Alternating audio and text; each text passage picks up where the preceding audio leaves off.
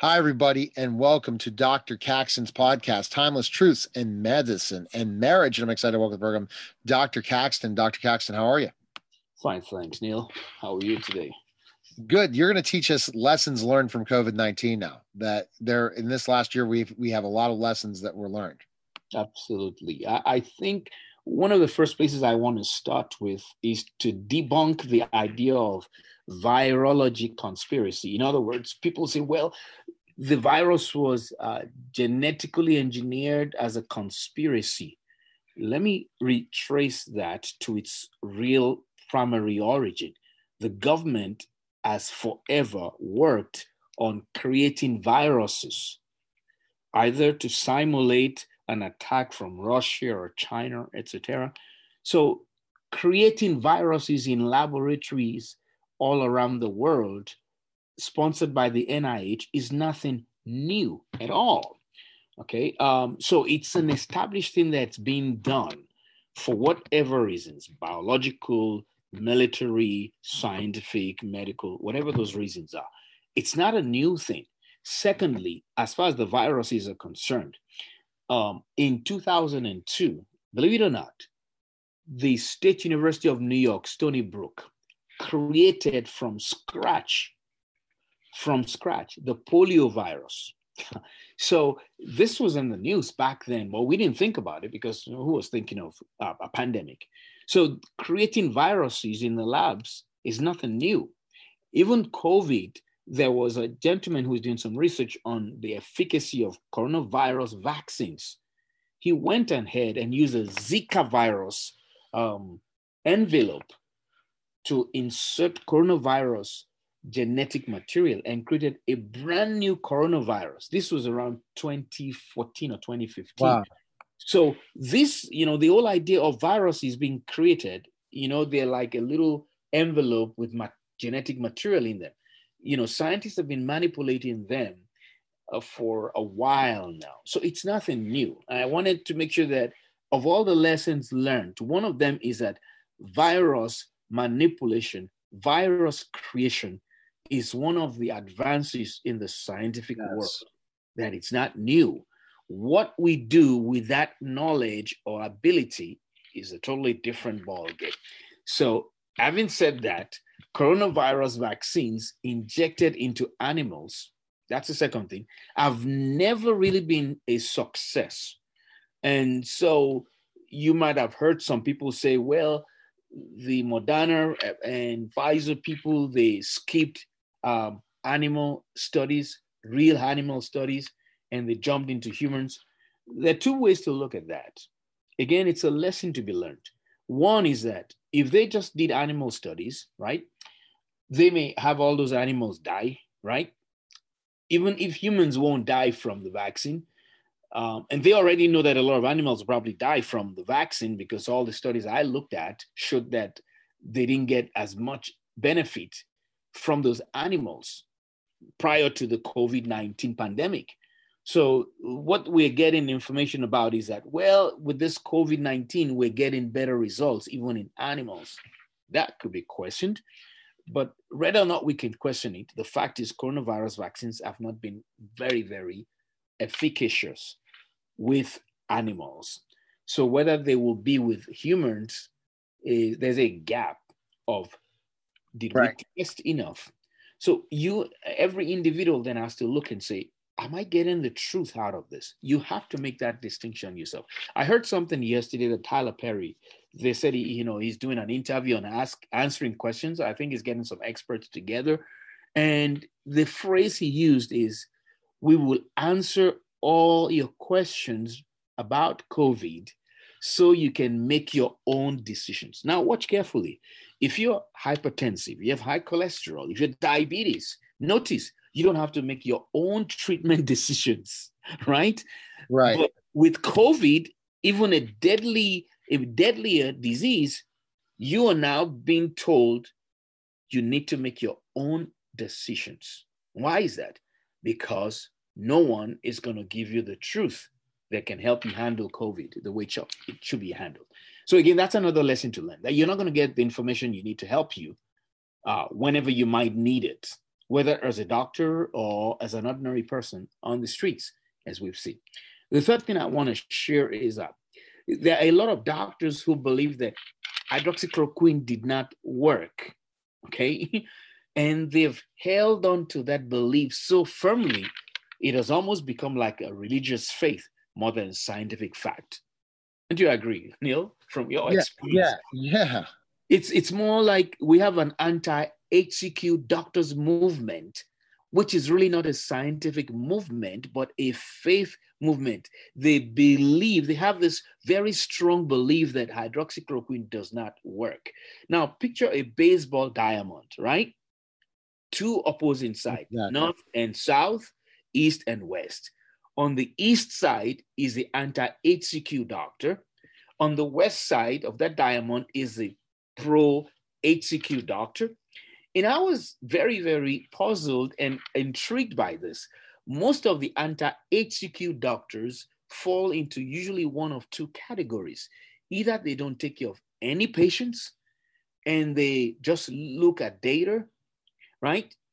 Or they took care of the wrong group of patients with HCQ and they feel traumatized and disappointed. Right.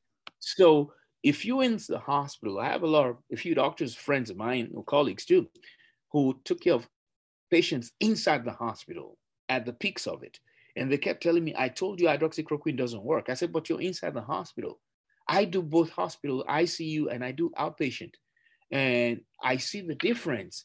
But the pro-HCQ doctors are actually not theoreticians. They actually are seeing the patients. So the question is, on the COVID diamond, when you look at the north side, are patients who recovered from COVID by being treated with hydroxychloroquine. And the south side of the COVID diamond on the baseball, right, are the patients who were dying or died from COVID because of one of several things. One, they did not get hydroxychloroquine prescribed early. They didn't get hydroxychloroquine prescribed at all. And number three, they belong to the frail group that will have died from multiple other causes or from COVID itself as it triggered all the immune abnormalities in their bodies. But again, when you think about it, the pro-hydroxychloroquine doctors were actual treaters. In other words, they were in the field treating actual patients.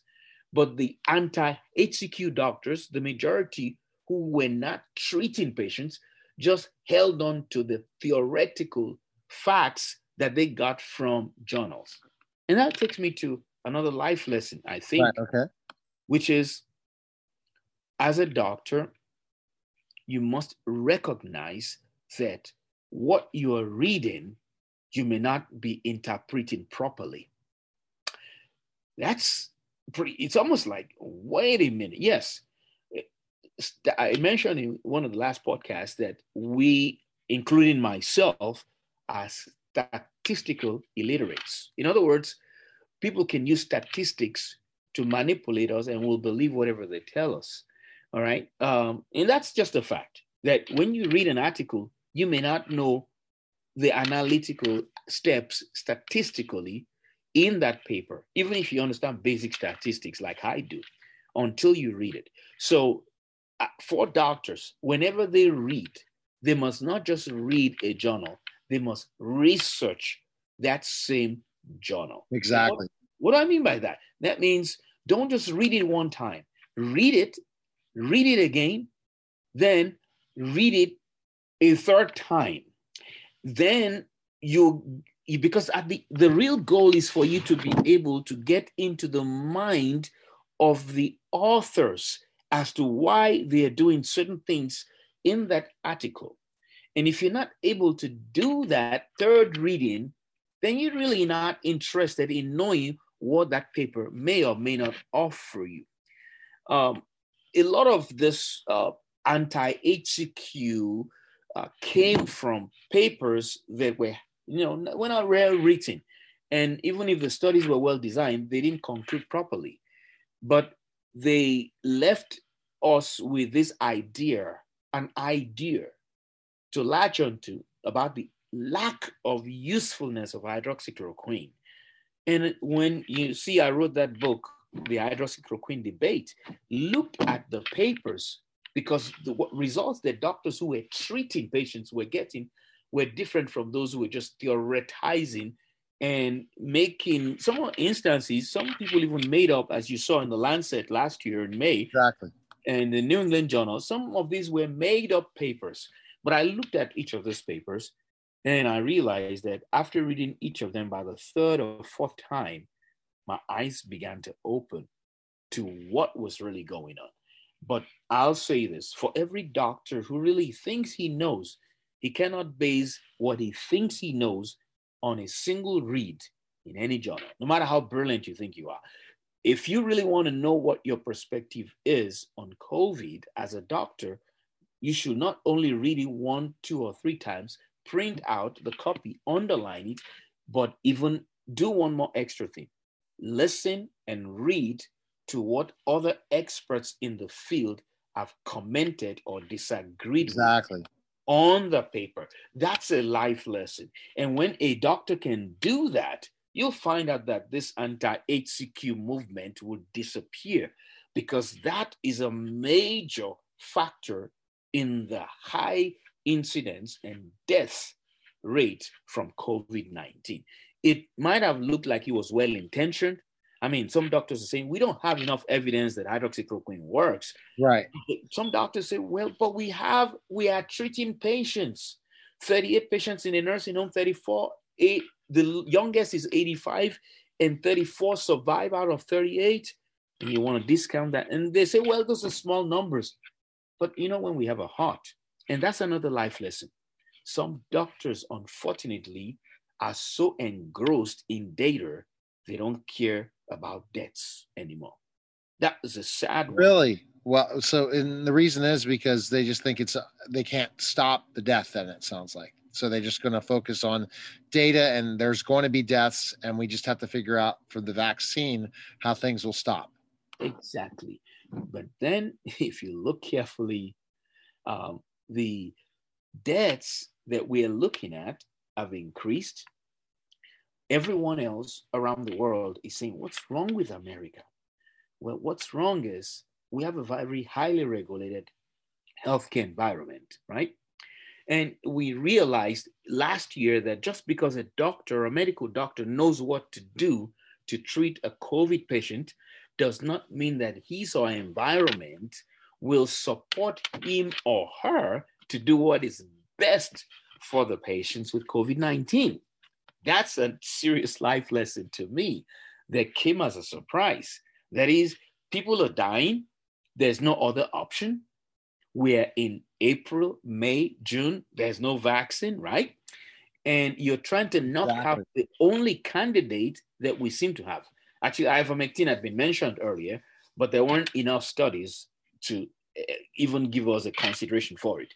But when the studies started pouring in, we still kept quiet about ivermectin. So a doctor must know that his environment may not support what he is doing to best help the patient, even if there is no evidence to the contrary, and doing the right thing saves a patient's life.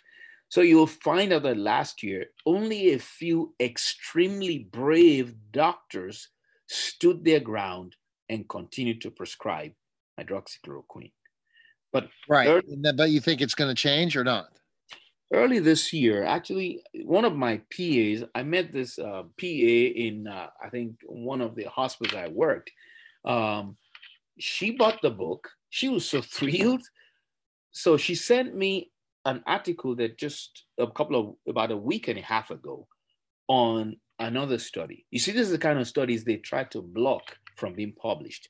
And it was a hydroxychloroquine study where they showed that there was about a 10 to 15% increase, a lower death rate in patients who were hospitalized. Remember, we said that even in hospitalized patients, hydroxychloroquine didn't do well once you got to the hospital. But this was a study that showed that even in hospitalized patients, hydroxychloroquine resulted in a lower death rate and a greater discharge rate, which we've seen in some studies, some of which I pointed out in my book on about 15 or 16. So there's a lesson to learn from that, which is journals are not going to be the only source of evidence. You have got to talk to doctors who are actually treating patients. And if you cannot get to talk to them one-on-one, you've got to find information on social media that's not yet blocked. Then you compare it to the results that you might get in your own practice if you're a doctor. You see, last year, many excellent doctors, that's another life lesson, were insulted, called witch doctors, etc., for their position on the truth. And Neil, last year was actually what you call a fight for the truth with respect to COVID-19. It was so bad, and it's such an ugly fight that some doctors felt by getting in the truth series for COVID, they will be called ugly. So they backed out, which is okay. But there are few doctors stayed on and said, no, we're not going to back down. You can call me ugly, Stellar, in Houston, this other lady, Simone Gold. Yes, Simone's coming on my show, by the way, with Dr. Christopher Hall. Stella, I said anytime she wants a copy of that HCQ book, I'll have it mailed to her directly. Oh, sure, absolutely. I'm gonna bring that up. She did a phenomenal job, and she was fired, right? Right. Yeah, exactly. Yeah.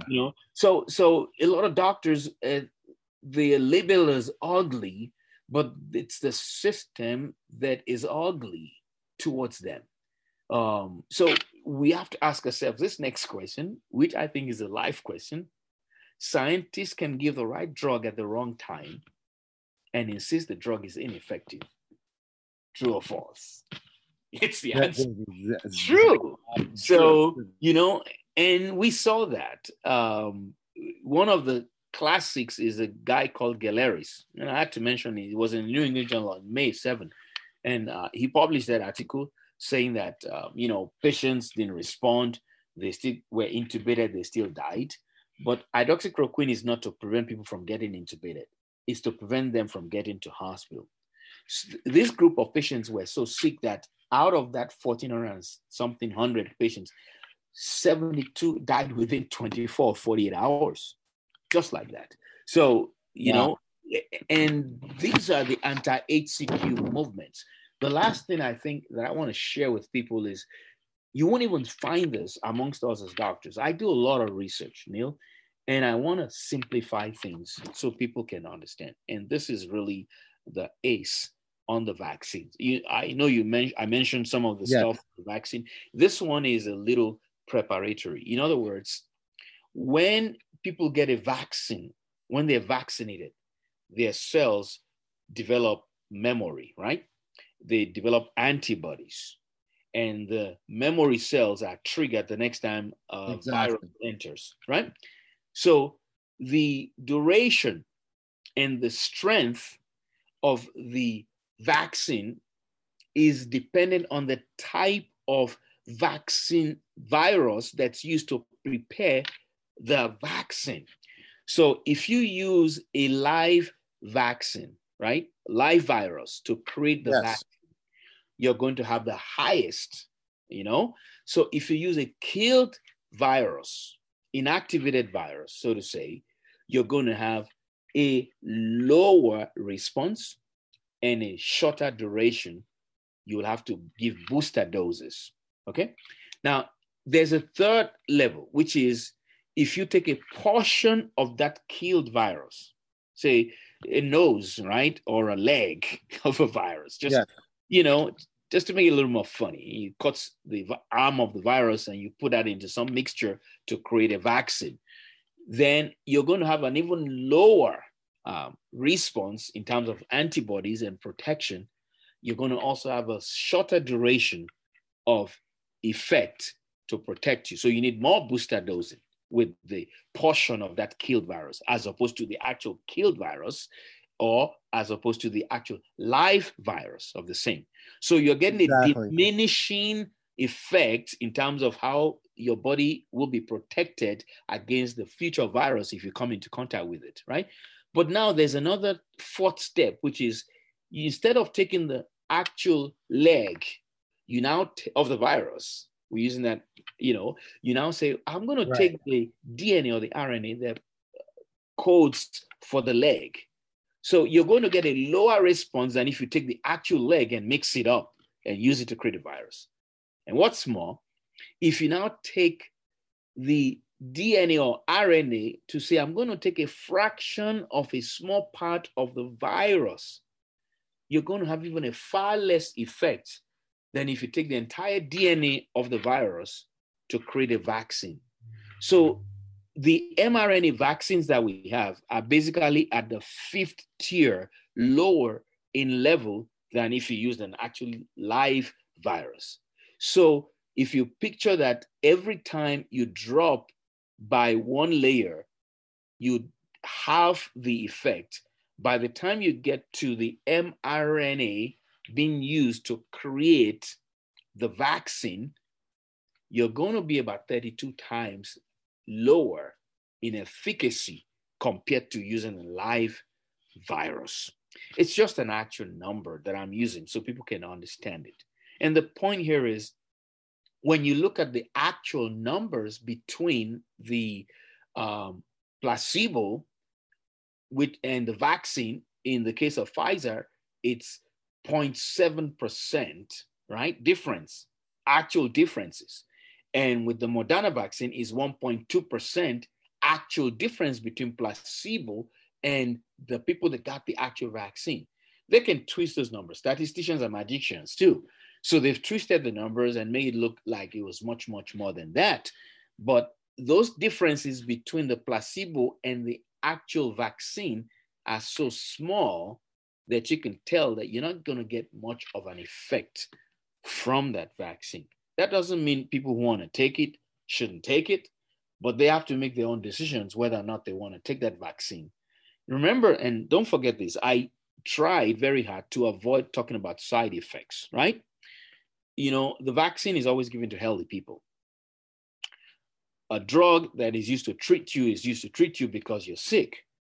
So when we are giving a vaccine to healthy people and we have a 21% likelihood of having a severe adverse reaction, people have to think about the numbers themselves. So if you don't get the vaccine and you're young and healthy and you have a 0.03% chance of getting sick enough to be hospitalized, but if you take the actual vaccine, you have a 21% chance of getting an adverse reaction that may be serious. That's 21 divided by 0.03%. So that's another 2100 divided by 3, 700 times difference. So a person has to do their own thinking. Unfortunately, doctors used to help to do a lot of thinking for patients. Now it's saying patients have to do a lot more thinking than they planned for before they were born. That's how I'm going to. I mean, absolutely. I think it's a thing. It's just a thing we have to look at. And where do you think we're going now? We did lessons learned. Where do we go? What's going to happen next? I think the biggest challenge is really the most discomforting, which is, think about this. We have all this information, and as doctors, we're overwhelmed synthesizing material from this information that will help our patients. It's hard, right? Thank God for, like myself, and people who are far better than me and are providing that information out there. But imagine that a patient who is not trained as a doctor still has to do the same exact thing if they want to know what's best for them and their families. That's the dilemma of the 21st century and 2021. Moving forward, everybody has to now learn how to manage data, evaluate data, and then ask the right questions. That's too much of a burden, but that's where we are today. And unfortunately, the doctors may be helpful. We may not be helpful in that realm. And if you ask a doctor some questions, he may say, I don't know, or I'm not sure, or come up with a politically correct statement that still leaves you unsure whether or not you should go ahead with the treatment, whether or not you should go ahead with the vaccine. That's where we are. That's an unfortunate place. And I think a lot of political, fora last year is responsible for this position now. So moving forward is not very easy. as far as people knowing what to do, if you ask a couple of doctors, they come up with all kinds of answers. So I think it's extremely difficult. But at the end of the day, I think we are still stuck with one thing. Every human being on this planet has to know how to manage information. And whether or not they are experts, they must find experts in who agree and disagree with one another and find one which fits most for what they will want to do or not do with respect to COVID. It's a very hard spot to be if you're not a doctor. And even for doctors, they've been in a tight enough spot to know that they can't have all the answers. And even if they have their opinions, like I have mine with respect to whether or not I will take the vaccine, and my reasons are clear, and the logic behind my not wanting to take the vaccines clear to me, and I made it clear to others. But if someone comes up to me, I'll say, this is what I'm going to do. That person then has to decide whether that's what's best for them or their family. That's a very, very unfair place to be. But with what we have on hand now, that's where we are. Hey, by the way, a friend of mine in London told me that London has actually approved ivermectin for both prophylaxis and treatment of COVID-19. Wow. Yes. Early this week, he sent that to me. I just mailed out the books to him. He's a good friend of mine. We've known each other for more than 40 years. And, that's some of the lessons I think that we can learn. And sometimes there are no hard and straightforward questions. And unfortunately, with COVID, there are real good answers, but people have to decide on their own whether those answers are good enough for them or whether they have to listen to a politically correct doctor who's going to err on one side or the other without actual objective evidence or reevaluation of the evidence that they've looked at before. Because, as a patient, you can go up to your doctor if he says he doesn't believe in hydroxychloroquine and say, hey, look, doc, I think I need you to relook at this article by Tang et al. And because I think they were giving overdoses and lethal doses, patients have to get to that point. And I think if our patient population, the educated patient population, can get to that point where they can read a book like mine, they can go back to the doctor and say, I need you to reevaluate your position on this because this is a position I think makes sense for the safety of our community. And you're part of that community in helping keep it safe. So I want you to evaluate this paper. And the doctor might face that challenge and look at the paper and realize that he was blindsided by what he was listening to on the news. That's a possibility. But it's a tight place. It's a tight place that we are right now. Absolutely. Well, best place we can find information on you is go where? drcaxton.com, DOCTOR, Caxton.com. If you want to follow me on Facebook, just follow Dr. Caxton Opere or Caxton Opere on Facebook. And I think I have something on Instagram, on Twitter. But I think far more importantly, is if you really want to know the truth about what to do, get a copy of the hydroxychloroquine debate. It's on Amazon. It's in Kindle version, so you can download that today if you want to.